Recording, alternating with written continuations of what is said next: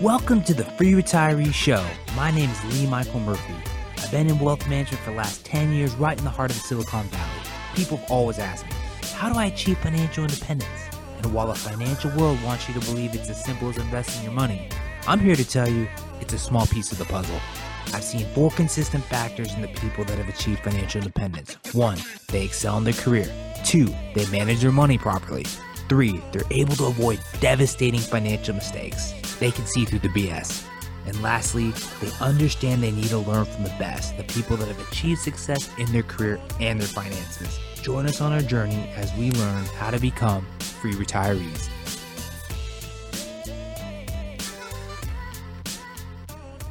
Hello. Thank you for tuning in to another episode of the Free Retiree Show, your favorite podcast, all things career, money, and where we learn from those that are the best, those that have achieved success and accomplished amazing things in their career. Welcome into a business and thought leader edition. I'm your host, wealth manager, Lee Michael Murphy, and I'm alongside coaching extraordinaire, Silicon Valley veteran, Sergio Patterson. What is up, everyone? And we are also alongside the attorney that you love to hang out with, your favorite attorney, Matthew McElroy. What's going on? For today's show, we have a special guest for you. We have a world-renowned speaker, podcaster, and author, Kevin Miller.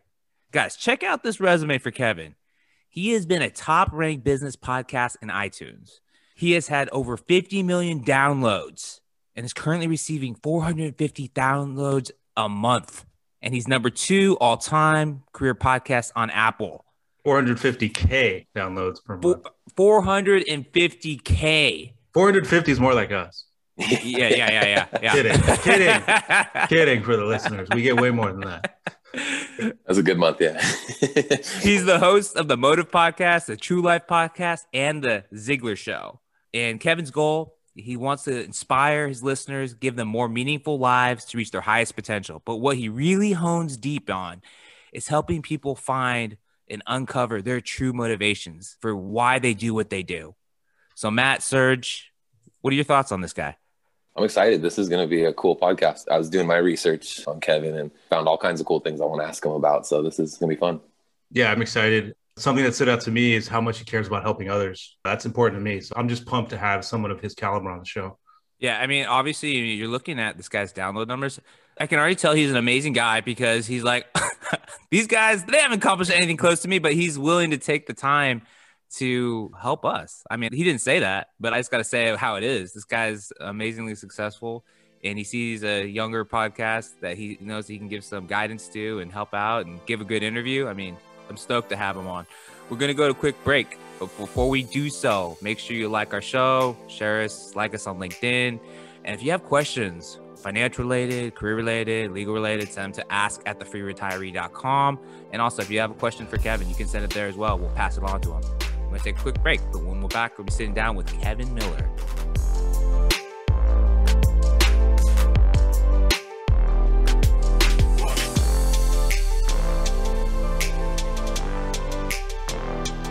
Welcome back into the Free Retiree Show. We're sitting down with Kevin Miller. Kevin, how are you doing?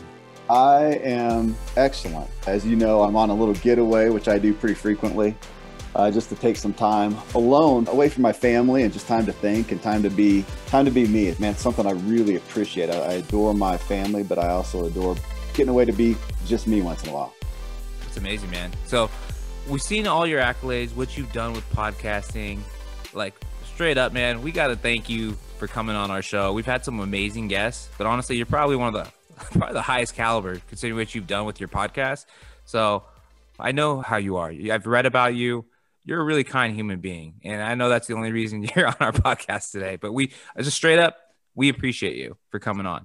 Well, man, you guys are awfully gracious. In this platform, I've been blessed to have great success. So here I am as a podcaster, and I've done some great things. But man, one of the reasons I do this is you guys each have your lives, you've done your things, and in your arenas, you're far more masterful than I am. And so doing these shows, I get to learn something always about myself, about you guys. And it's a gift to be connected to people like you, because that's what I can attribute every success I've had to, is the people I've been connected with. So I just got to connect with 3 awesome guys.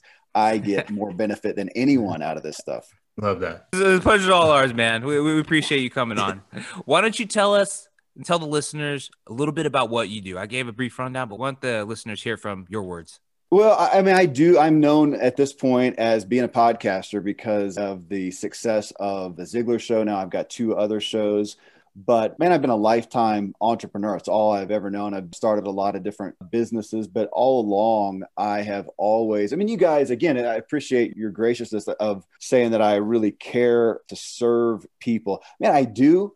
And yet it's also incredibly selfish. I mean, we know that from an aspect of finding purpose in our lives, that's where we find it. So I'm selfishly wanting as much purpose in my own life for the own joy it gives me. And we find purpose most from being of value to other people. And so I am grateful to be able to be of value to other people, but also aware that it's what gives me the most joy as well. It's a great, beautiful circle of life there. But yeah, so doing the podcast, I'm known for doing a lot of writing and starting businesses. I've done well. I was a past athlete, but all along being involved with people is the greatest high. That's awesome.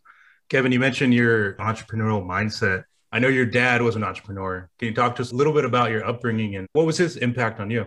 Oh, it's gigantic. I never knew him to work for anyone. He hardly ever did. So all I grew up with was an entrepreneurial home, which I love. It would have been a tragedy to me for my bent to have a dad who just had some consistent job. I got to see him start things that he cared about and was just, fun. I mean, he did car stuff because he just dug cars. And I got to see him start things, try things, see things that didn't work. I saw some pretty big, quote, failures, things that didn't work out as he expected. I'm so grateful to have seen that because I saw that no matter where the business was or the finances, even in the family, that we still sat down every night. We had dinner, we played games, watched a show, life didn't change. And I came out of that with, man, I was willing to try anything and it was no big deal if it didn't work out. And it was such a gift to me that I see other people handicapped by when they haven't been able to see the failure and the recovery. And so entrepreneurialism is all I ever knew. And it also fit my personal bent and that I like to try things. I like to have freedom. So it was difficult for me to function well in an employee role. So it was a gift to me, though I say that, and I've got siblings and they're all self-employed as well. So, it's no different than, my gosh, Matt, you're a lawyer. I think I read recently that if your parents are a lawyer, you have a 17% higher chance of becoming a lawyer yourself. If you're a doctor, your kids have a 20% higher chance of becoming a doctor. So I had an entrepreneurial dad and here I am as an entrepreneur. One thing I saw on your website was you were talking about your experience with several different businesses in the past, and some of them you referred to as failed businesses. And right now you were talking about failure as well. In my opinion, I think failure is a huge, huge learning opportunity with all these businesses. And I think it's probably the number one reason that people kind of shy away from trying something is that they're afraid to fail. Sure. And I think that based off what you're saying here, I think it's important that they do fail because you have to know how to pick yourself up, how to start back over, and just really embrace the lesson that it's taught you. And I think a lot of people, maybe you can speak on it from your experience, but a lot of people wouldn't be where they are if they hadn't failed like they had. No, there's a guy, book's been around a long time, The Medici Effect by a guy named Franz Johansson. And I saw him speak somewhere a long time ago. And the thing that stuck out is he was researching entrepreneurs. And I'm going to paraphrase a little bit, but his point was kind of like these people aren't brilliant. They're not that dramatically different. They're just willing to try more things. And so, again, just what I related to with my childhood, I'm so grateful to have seen failure and see the recovery. Failure is, it gets a lot of mileage, that word does, and people look at it differently. I think sports is a great, I grew up doing sports too. And sports is primarily failure until you make the touchdown. It's a whole bunch of not making the touchdown and then boom, you make a touchdown. And I see business is kind of similar. You just do it and do it and do it and try until boom, something works and it pays off. And yeah, so many people, our culture in the way that it's organized, we don't get to see that. We don't get to see that in school. We don't get to see that when your folks just have a consistent job. Nothing against that, but you don't get to see that. You're not exposed to it. And it does make people shy away from that. I think as a father, it's one of the best things I can give my kids is just to let them see me going after stuff, see it not work, see it not matter at the end of the day, that we're still us and things are still okay. And the next day we try again and see the success. And it just opens their eyes to a world that gives them a lot more opportunity. Kevin, you mentioned you're a father. I'm reading, is this a typo? You have 7 children? Yeah. I mean, it's a typo, right? I had no rhyme or reason, no religious thing. I was actually racing bikes at an elite level through our 3rd kid. And then we decided, because we're traveling, we said, that's enough. We're done. 3rd kid. And then the big life change, just kind of a 180 revision on our lifestyle. And then we started thinking about, should we have more kids? And as soon as we thought about it, boom, there we go. And all of a sudden, 5 later, I don't know. And I had my 7th kid 2 days after I got snipped. I said, that's I'm done. But then we got involved in a Native American reservation and some kids there. And we ended up ultimately adopting 2. So I've got 2 more. Oh, wow. That are, that's awesome. That are adopted that's pretty as cool. well. It is. I mean, it's just, again, I'm not some big family advocate. I love mine. It's amazing. It's a lot, but different strokes for different folks. Yeah, I ask because I think a lot of parents right now are struggling. You clearly made it work. How did you make it work? Being an entrepreneur, having that many kids, like we talk about work-life balance, would love just to hear about your journey there, kind of breaking through that. Yeah, that's a lot to juggle. Man, we integrated our family in everything we did. Man, being self-employed, honestly, is one of the greatest gifts. Again, for me, and I don't mean to just espouse self-employment as the holy grail of all things, but for my lifestyle and what I wanted, it was such an incredible fit. And family is a big part of that. I mean, people talk a lot about that, not separating work and life. I mean, I'm up in the mountains. I've got a big house. I could work from there. I actually have an office just because I can get more focused. So I've got an office that if I hike over, it's about a mile away, but it's about 5 miles round trip in a car. Obviously, there's some separation, but man, my kids, I take off at a moment's notice and I'm full-time dad as well. And that's made it possible to do. I don't know. I don't understand. I couldn't have done family the way that I wanted to as an employee who didn't have the freedom to take off at a moment's notice or deal with family or just go play when it snows. And so it's a crafting of life. It's sitting back, you talk about motive, which is obviously, as you said, it's a big focus of mine, sitting back and going, what do I want? Why do I want that? And then how do I structure my life around that? And I've taken huge measures to be able to facilitate the lifestyle that I want. And not all easy. It's not something I sit on top of a mountain and say, hey, everybody should do this. But I figured out what I wanted. And then, and I had great examples of people who I saw doing the things that I wanted and figuring out how to model my lifestyle after what these people have done successfully. That's how I made it happen. Kev, you've had like amazing interviews on your show. You've been a successful entrepreneur in your own right. But the thing that I think stands out to me about what you're doing is you're all about uncovering the motives, the deep reasons of why we do what we do. In your experience, what's the most common misguided motives that you see from entrepreneurs? Man, from entrepreneurs, that's a good question. I thought you were going to give me the big, life in general, and I'm always ready for that. For entrepreneurs, the motive often is wealth, obviously. I mean, when we look at that statistically, I did a show recently and we talked about that. And you go back to Thomas Stanley, the Millionaire Next Door, and he did those early stats on basically the majority of our wealthiest people out here. And, Lee, you're a wealth manager. The majority of the wealthiest people are self-employed. So that obviously gets a lot of attention from people who think about going into business for themselves. And then the opportunity of autonomy and flexibility, I think, is one that people go after.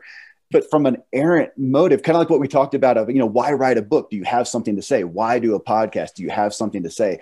With a business, I find the best motive is that you have something that you want to provide people with. You have a problem you want to solve. You have a desire that you want to fulfill. That's where we see the most success and the most wealth and ultimate success. So when you come back and you don't have that and you're just thinking, I think I could make more money, or maybe I could be more in control of my time, or just not have somebody telling me something to do, doesn't generally breed the most success for entrepreneurs. And it was Michael Gerber who wrote the E-Myth, and he talked about those of us, or people who have that entrepreneurial seizure.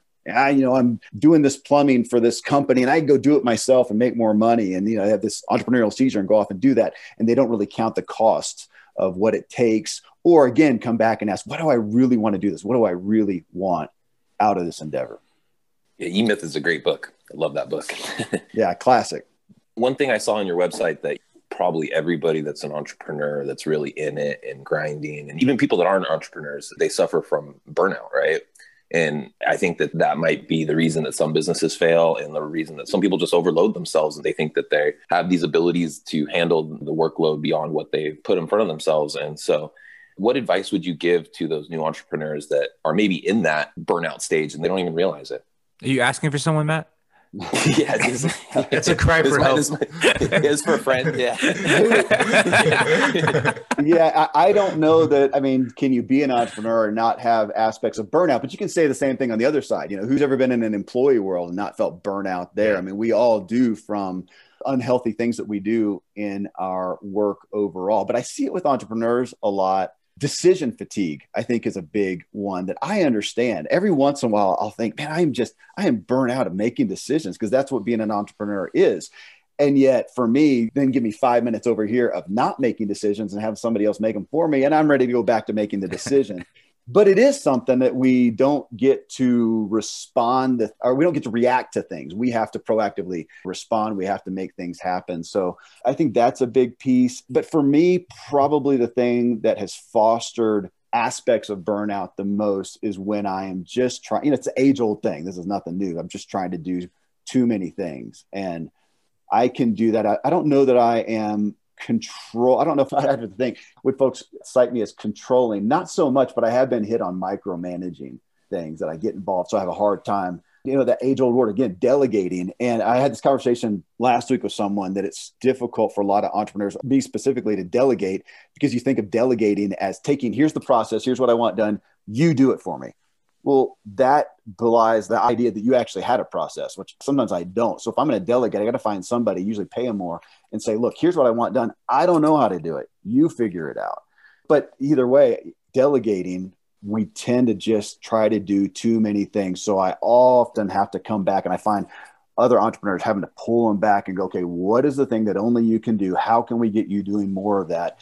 And if you've got to delegate, meaning you may have to spend some money that you may think you don't have, I mean, you've got to do that, or you're not going to spend enough time doing over here this unique thing that only you can do. So that is, when you look at entrepreneurial burnout, I see that decisions and then just trying to do too many things, and you've got to spend time doing that thing that you can only uniquely do. Building on that, Kevin, a part of your journey was you were hit with burnout. From what I've been reading on you, you were running yourself into the ground. You had a ton of businesses. And then I'd love just for you to talk to the listeners about that break with Tom Ziglar. It seems like that's where everything pivoted for you and changed. Would love just to hear more about that story where you were like kind of in that burnout phase and then it all changed for you. Man, so I was running an organization called Free Agent Academy that I had started, and it was helping people who wanted to pursue self-employment. So they're in traditional employment and they wanted to transition, and helping them. It was a membership-based business, and it was successful. It did well, but I had significant, call it a God complex. I took so much responsibility for their success, and I had to do everything. I mean, I did everything, and I got called out on that, but I was still just doing things so unhealthily. I flat out burn out. I still, even today, however many years later, 6, 7 years later, I don't think I've had during that time any coaching or consulting, I was doing that as well. I was doing the group and doing individual. Burnt myself out so much with it. I just washed my hands. And I literally shut the business down and went over here and back into business development, started a business with my friend, Dr. Randy James, who's my co-host on the True Life podcast, in the health and wellness arena that we started a functional medicine medical practice, or really transitioned his to that.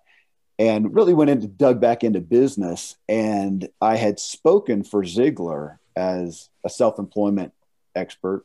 And I was talking with Tom. It was after his dad, Zig Ziglar, the infamous guy, passed away. And I was just concerned about where the brand was going to go, and had some ideas. And he just invited me on to consult with them. But yeah, I had to walk away. I just had to walk away because I was doing it so unhealthfully. Again, business, we're back to what you said, is making every decision, doing everything, and burnt myself out with my idealism, which was good heart, but bad business model.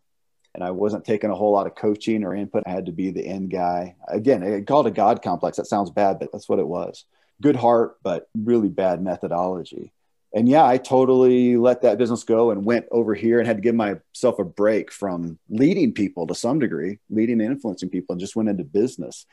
And that was good, though. As you see, I came back to it. I see my true nature, back to motive. That is my true nature, but I had to learn how to do it in a way that fit me. And it was a big shift, not just business-wise, but even personally. It was no different.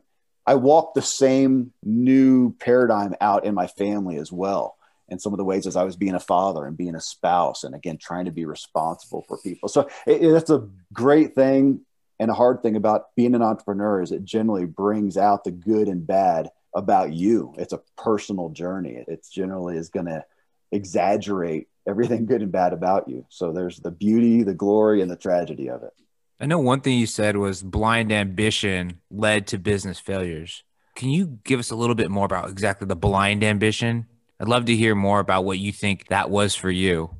Yeah, coming back to, I think we all want to. I mean, if we don't matter to somebody, we don't matter. And that's just part of our DNA, I think. And in that desire to help people, we can also get caught up in, I'll tell you that I can make it real black and white. We know from a marketing standpoint, it's give people what they want.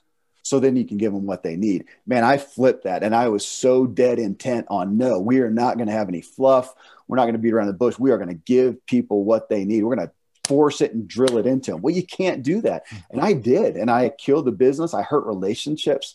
It sounds good. It was, good and altruistic and idealistic, but man, it doesn't work. It's inhuman from a leadership and an influence standpoint. I mean, you've got to meet people where they are and cater to what they want so you can give them what they need. And I violated that so badly, again, out of a poor motive of trying to prove to myself and everybody else that I was all heart and that I wasn't about ego. And it was me battling my own ego, in all honesty. So yeah, idealism gone awry is what it boils down to.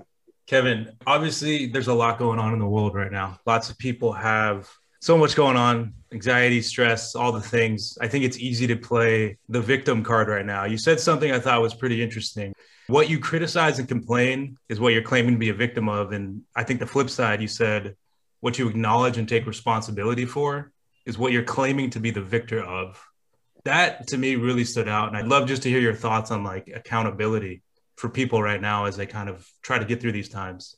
Sergio, I mean, I pulled that out because I see our culture right now. It grieves me that when you look at the headlines, you look at what's happening, and yeah, I see us just continuing to fall into this victimhood and who can we accuse and who can we blame? Yeah. And it just continues to rise. So I'm not, that quote that you recognize, I'm the 5 billionth person to say that on planet Earth since the dawn of time. I mean, this is an issue that's happening. I just think that we see it more. And because it's in the media and because we're exposed to more media, I am afraid that it's growing and it's hurting our culture. It's killing us. And coming back to, taking personal responsibility. And you have people like Jocko talking about 100% ownership. And I agree. As a matter of fact, Tom Bilyeu, I cite him a lot. Tom Bilyeu, Impact Theory. I had him on the show years ago. And if you type in his name, Tom Bilyeu, and type in, it's all your fault, you come up with this video clip. I think he was being interviewed, but there's this little video clip. And he makes this exaggerated story about, I think it's an airplane or a meteor or something crashing through the house and killing his wife. And he's going to take responsibility for that. Well, how can he? It's stupid, but he's just exaggerating the point of, if you don't, you're giving your power over here. And I love that perspective. If you're giving your power away, if you don't take personal responsibility, even if it's exaggerated to a place that's unreasonable, but we are all victimized. If you're alive and you're in the world and not just living in a cave, you're going to be victimized. Something's going to happen to you. I have a daughter who was just hit by a guy on our little country road. She's in her car. He was going too fast, slides into her, T-bones her, totals her car. He doesn't have any insurance. There's no recourse. She's out of a car. So all the money she saved as a young lady and bought a car with, it's gone. So she got victimized. True story. Well, she can walk out as a victim, or she can say, well, okay, what do I do about it? And start over and take responsibility. Or she can sit there as a victim.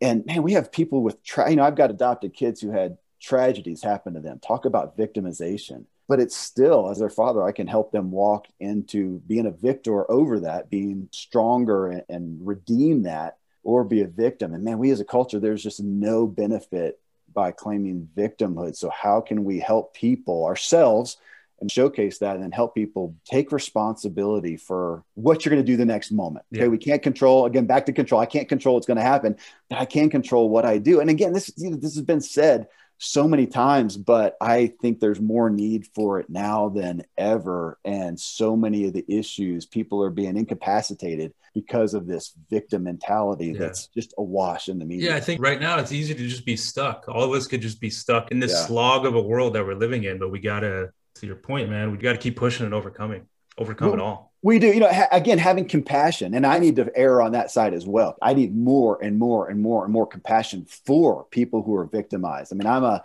6 foot tall white American male. I'm the most privileged person on the planet with the least victimization in my life. I need to have more compassion and more advocacy for those who are victimized, and also try to pull them out of that, because there's no, and again, my adopted kids come from backgrounds that the height of victimization, but the victimhood that is lived in those cultures is what's wrecking them. And my oldest adopted, she's a victor. She has every reason. I can find few people who have more reason to be a victim than her. And she's just not. I don't even know why she's not. God bless her. She's unbelievable. She's not. And that's why she is in a far different place from her culture. Kev, how do we show that compassion to the people that might be experiencing what we're talking about, being victims? We got to be more compassionate. How do we do that? That's a good question. And I am somebody who is growing in that, Lee. I am not a naturally compassionate person. I don't have compassion for myself, which is the root of my problem. I don't have it for myself, and I don't have it for others. And some of it is because of my privilege, I think, too.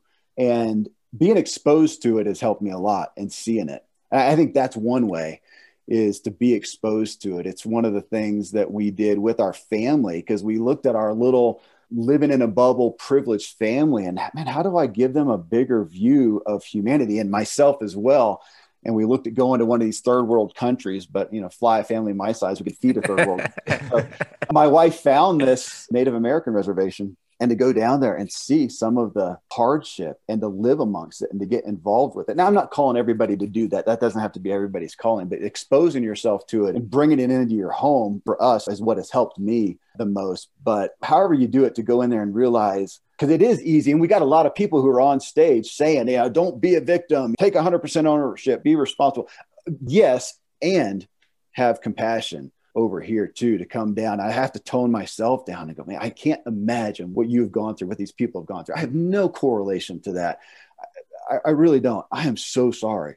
How can I help you stand up? How can I advocate for you and help you stand up? And again, not because I have more to offer, because I'm better, but man, I wasn't depleted in here. I'm so grateful. I can take no responsibility for my privilege, but I can take anything that I've got and help you. That is not my nature, guys. I mean, I'm saying that. That's my wife. That is my wife's heart. Honestly, she's one of these people who just from the bottom of her toes authentically cares about everybody. And I look at her and go, I can't imagine being that naturally. God bless you. But I see the merit in that. I am going to take action and do what I can, even though my heart, I can't even open myself to the extent that some people can't have with compassion. But so that's an active walking out for me. That's I mean, Kevin, the first step is acknowledging the privilege, and you're owning that. Yeah, you own it 100%. So for me, I appreciate you doing that. I think a lot of people I know don't even acknowledge the privilege. I just want to say thank you for that. I think that's, I don't want to get political or whatever, but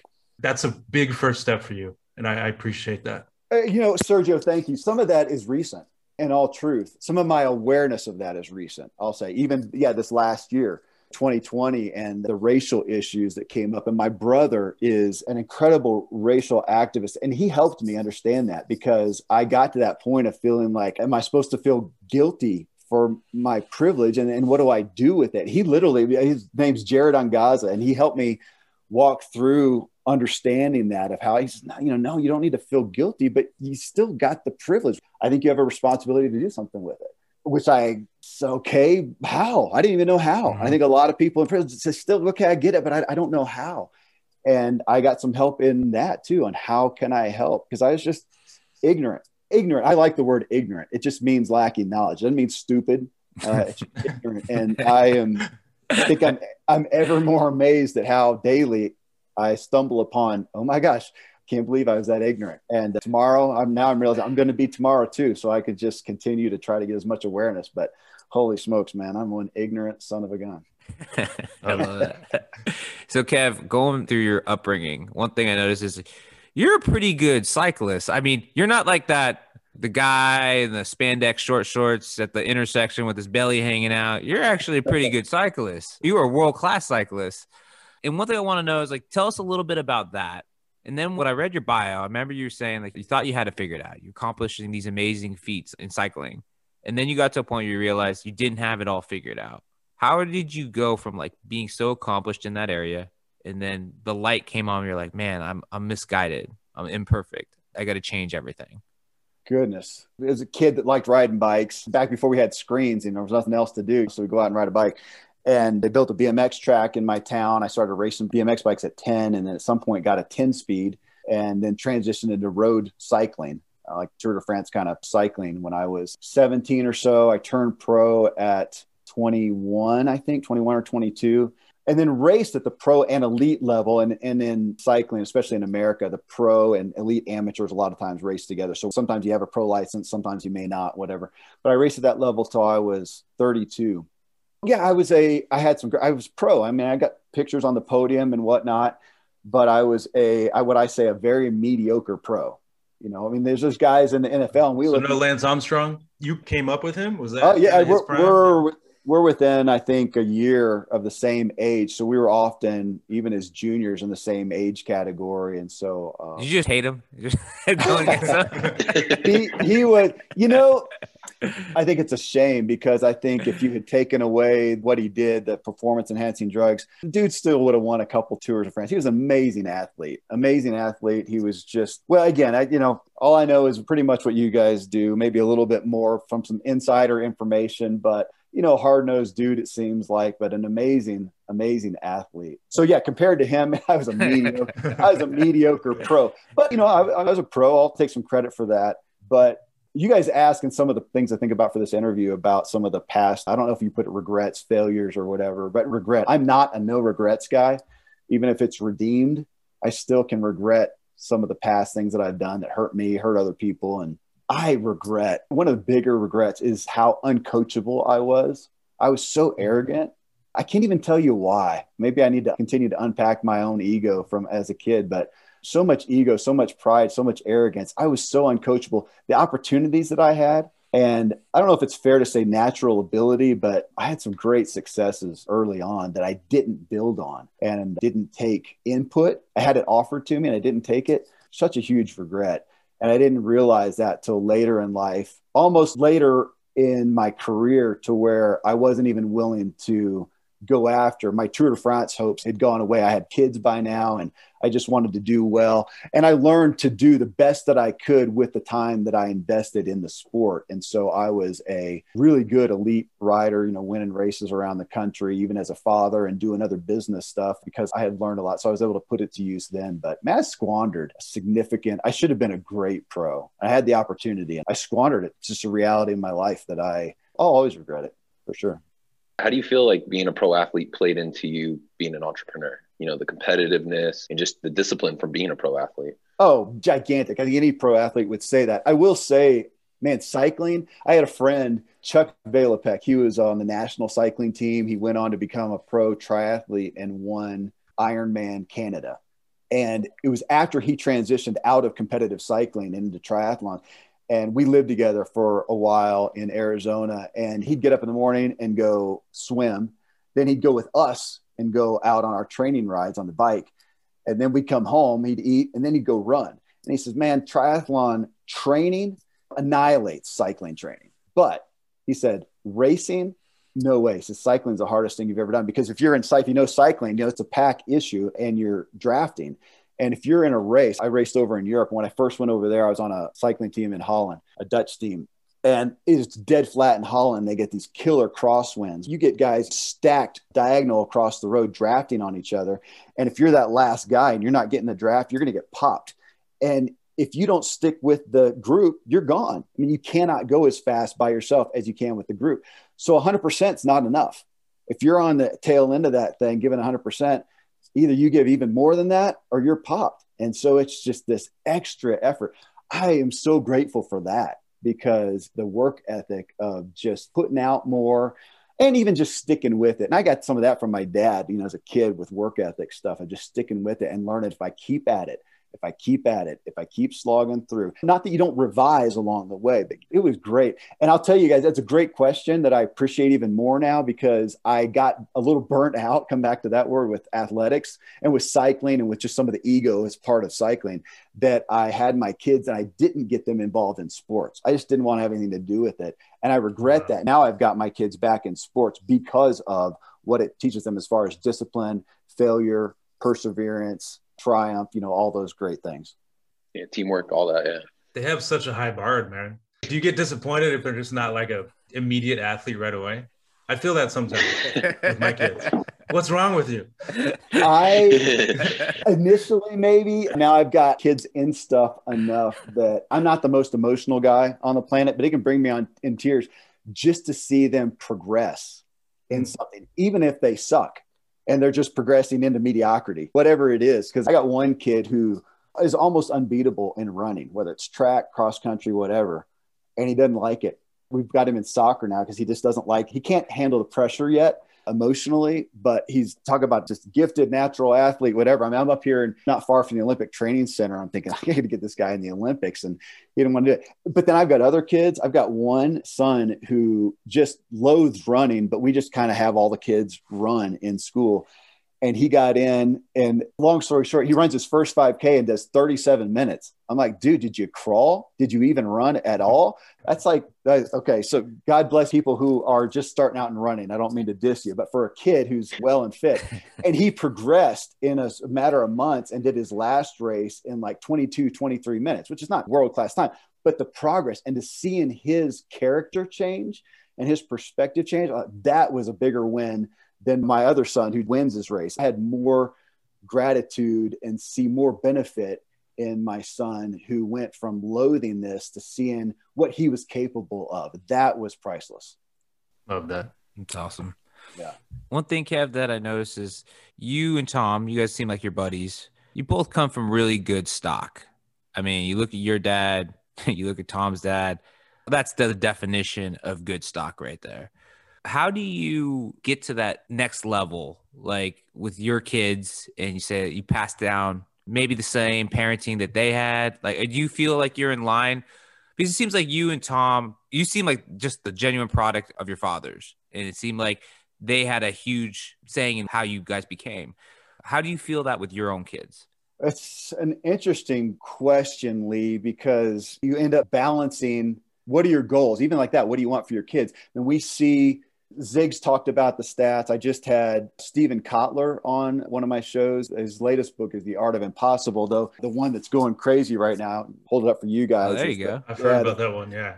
The Future's Faster Than You Think, that he wrote with Peter Diamandis. But it was in that show, he talked about something that, again, Zig has as well. Stephen was talking about elite athletes, and Zig was talking about kind of world influencers and business people. And he talks about how high a percentage of those people are people that came from hardship, just to paraphrase the point. They came from hardship.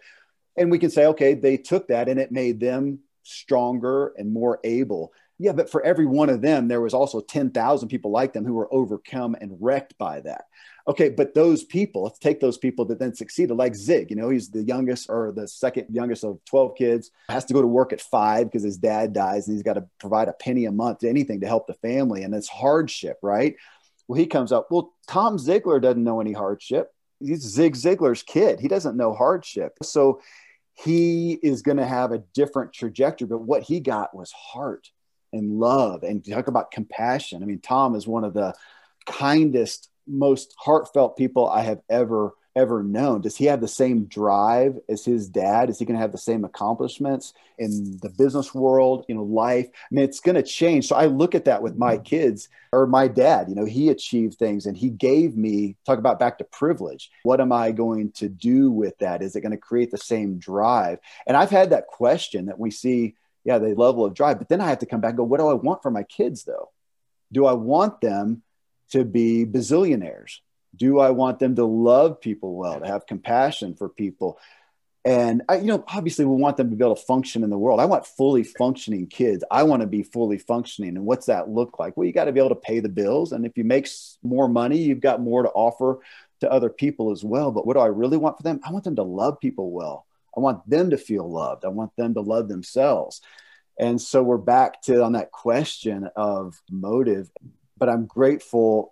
Tom and I both got the privilege of seeing parents, fathers who cared deeply about the world, cared about people, devoted themselves to that, and were never satisfied with just coasting along and taking care of themselves. That's probably the biggest gift that we got. And I've definitely been able to give that, to showcase that to my kids. And it's probably the best example and offering I can give them. Yeah, you're not just giving it to your kids, you're giving it to hundreds of thousands of other people. So you're doing the work that I think your father and Zig would be very happy with. So kudos to you guys. Thank you. Tell us about your coaching that you do and what you got going on and how you help mentor people. Today it's pretty much from the podcast. That's my main platform. I did coaching, I did consulting, and honestly, I'm not a great coach. So even when I was doing that, I finally worked myself out of and didn't allow myself to have that coach moniker, right? So I do consulting because I look at my own delineation on that, which you can, some semantics involved, how you look at it. But I look at consulting is, let's take an idea that you have. What's an opportunity in the marketplace? Let's say, man, I'm a great consultant on that. Now, once we solidify what you're going to do, and you need the ongoing coaching, I'm not good there. I'm not good at it and I don't enjoy it. There's other people that are far, far better at that. But these days I'm doing it via the podcast. I just signed a book deal and I'm looking at a private membership community to get more involved with people. But I probably won't continue to do a lot of individual work. It's just not where I'm not the best person for it. I'm really not. Now, again, I have some areas of competence, like taking an idea and finding an opportunity in the marketplace. But I'm more and more aware of, kind of back to that joking about being ignorant, but just my areas of core competence. And it is more in delivering a message and help, I hope, bringing people to root issues of personal progress. That's where my light comes on. That's where I do best. I'm best, like that. I'm in a cabin right now where I'm just writing and able to think and able to research. And that's where I'm best. And then to bring forth something. And if you were in a business model, if I wanted to take that then and say, hey, let's meet people on an individual basis, I would be best to have other people involved with me that are able to then sit down and do the work one-on-one, because it's just not where I am best. And I say that where I'm best. And if you cut that up into a pie chart, am I competent in it? Can I do it? Yeah, it doesn't give me energy. It's really more draining for me. No different than that's your personality styles. We go into a social engagement and I can be charismatic and everything, just like my wife. And yet we leave that. And man, she is energized. She actually got plugged in and she just got charged up. I am depleted. Now I need to go to a cabin and recharge by myself, so it's kind of with coaching and consulting. This talking with you guys, having a conversation, this energizes me. It's so I continue to get more insight on that, on my core competencies. And to that degree, I want to help other people do that as well. Find out where they're most competent, what energizes them. Let's get them doing more of that. I love to see people's light shine brighter and be able to give that to other folks. And to do that, we need more self-awareness. Kevin, so you've got the new book deal, and then you've got this private label nutritional supplements line. What's that all about? Is Lance Armstrong involved, or? That's an odd one in a degree. So I love feeling well. I love physical fitness, but not in and of itself. It's not because I love the fact that I can go run up Pikes Peaks. So what? I love what that does for how I feel about myself and how I just am able to function. And I have a big soapbox on, I think we have this myth, maybe especially in America, that we can sit down at a desk with a computer and be brilliant, even if our body has gone to pot. And it's just false. Yeah. I mean, it just is. And part of it was doing this, what you guys are doing now, is having people on the show over the years, seeing these people who had gotten such brilliance out of their minds and delivered it to people, and to see their lifestyles and see their habits. And I saw this myth somewhat that people thought, oh, because a guy like Steven Kotler, because he has achieved this level of fame, he can now go out and tend to his physical well-being and get a personal trainer and be all fit and do all this stuff. And I realized, no, the reason he has gotten to where he is because he has taken care of himself, invested in himself, and kept himself. It actually happened in Free Agent Academy when we're helping people find an idea and go pursue it for self-employment, and realize that wasn't the hardest part. The hardest part was getting them to actually take steps. And there was this thread of over and over and over. They're coming back and going, man, we got an idea. I've got the steps here to take action on. I've got the resources. Dude, I just don't have any energy left at the end of the day or on the weekend to do this thing on the side. And so we started looking at that. And I brought my best friend at the time, Dr. Randy James. I started bringing him to these events to help these people say, hey, how can you get more out of yourself? Just energy wise, clarity wise, mental ability wise. And it brought me into this physical realm. So fast forward, and I ended up helping Randy with his practice, where he was devoting more and more into not just fixing people with managing their illness with a medication, but saying, how can we take care of this illness? Again, root issues. And so diet, nutrition, exercise, all that. And nutritional supplements, it's not the holy grail to everything, but unfortunately, even me, Kevin Miller, knowing what I know, unless I go devote myself to growing my own food on my own farm, harvesting it, which is a full-time job to feed myself, we can't get the nutrients that we need out of our food, out of the soil. We're just deficient. Even the best of us, we're just deficient. So I've gotten to understand nutritional supplements, bring us up to level opportunity. Again, not the holy grail, because if you're doing best nutritional supplements and not doing all the other things you need to do for health and wellness, it's pissing in the wind. But they are, I've seen the benefit of them. I've seen over the years, seen Randy doing these in-depth diagnostics on people, taking their blood work and whatever, and seeing their levels come up, as they do a lot of things, but nutritional supplements being a part of that. So the need continues to go. And bottom line, I get, maybe not quite, almost once a week, I get a list of new advertisers saying, would I be willing to have these people advertise on the show?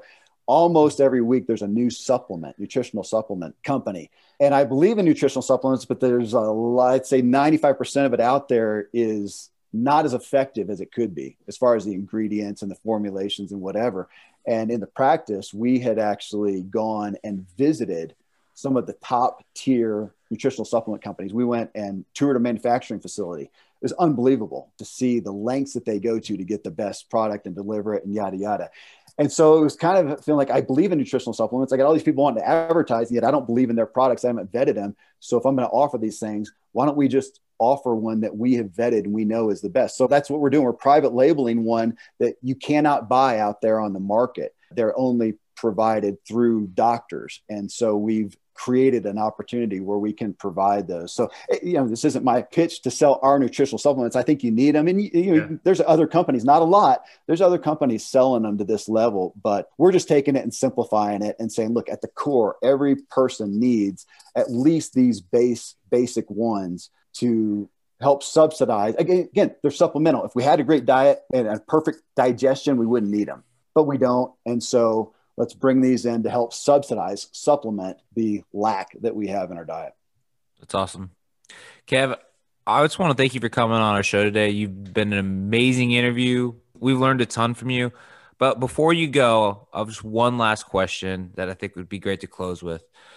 Going back to the beginning, we're talking about people trying to find the motives, what the true underlying reason is. Say there's someone that's listening to this podcast and they're thinking, man, my priorities are all messed up. I'm doing things for the wrong reason. What's the first place? Where can they start? If they're saying like, I want to get on this right track. I want to figure out my why and make sure it's in the right place. Where do they start? I mean, it's a big question, Lee. And I don't want to minimize it by making it sound, like a lot of things. The great wisdom is not complex. It's pretty simple, but it's very difficult to work out. But really, it's just an audit, We all have these things that we just by proxy think that we want. We've never really sat down and gone, what do I really want? That's where I came to this new book deal. It was sitting down and I was actually thinking about my adult kids and thinking about what do I most want for them? And what do I most regret about my own? It was kind of a combo. What do I want for my kids? And what do I regret? And it was not being clear, not just taking an audit of what do I really want and then why? And I realized when you ask the why, you find out pretty quickly whether you do really want that thing or not.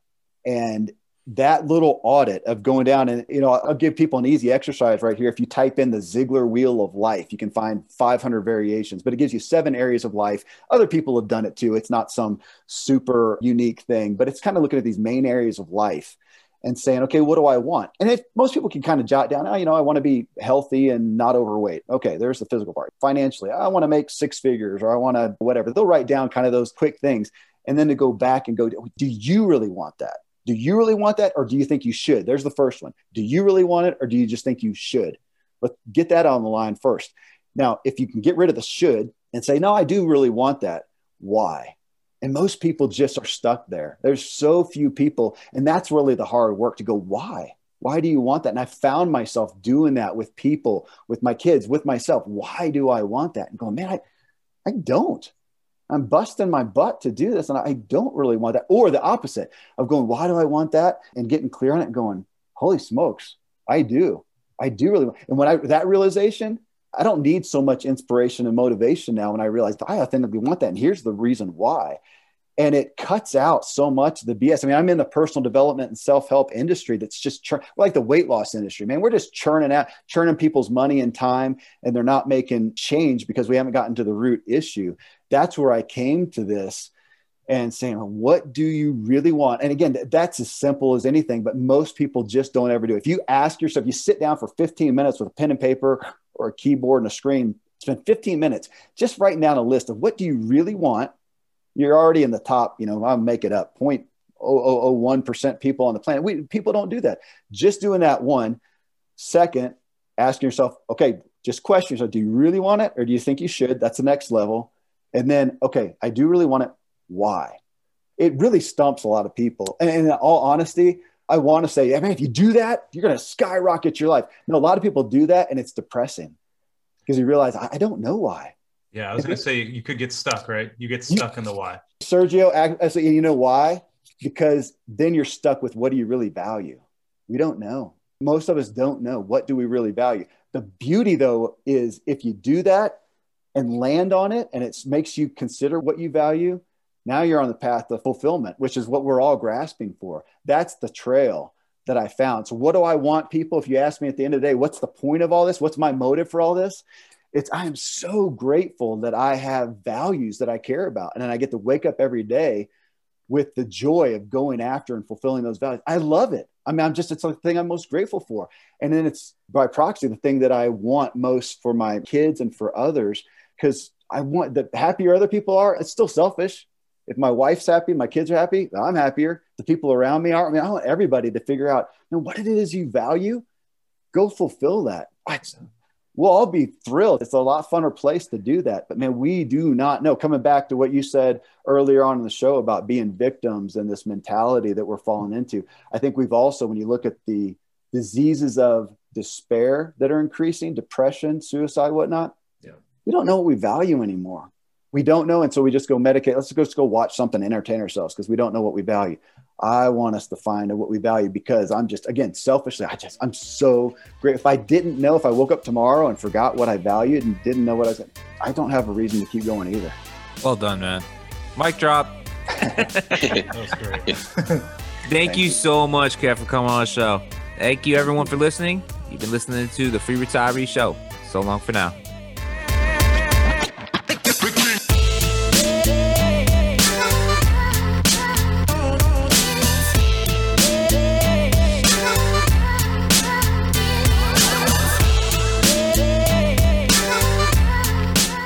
Securities offered through Securities America Incorporated, member FINRA, www.finra.org, SIPC, www.sipc.org, a separate entity. Lee Michael Murphy is licensed for the California Department of Insurance, license 0H18660.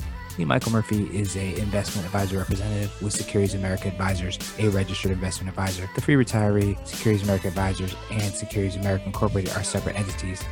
Career advisor Sergio Patterson, attorney Matt McElroy are not affiliated with Securities America Advisors or Securities America Incorporated. Securities America Advisors, Securities America Incorporated, and its representatives do not provide tax or legal advice. Therefore, it's important to coordinate with your tax or legal advisor regarding your specific situation. The content heard in this podcast is not intended to be tax, investment, or legal advice and is intended as general guidance only. You should contact your own tax advisor, financial advisor, or attorney to answer questions about your specific situation or needs before acting upon this information. Third-party sourced information or comments are not verified, may not be accurate, and are not necessarily representative of all client or audience experience. A portion of this event was paid by a third party. The opinions of career advisor Sergio Patterson do not reflect the opinions of Facebook Inc.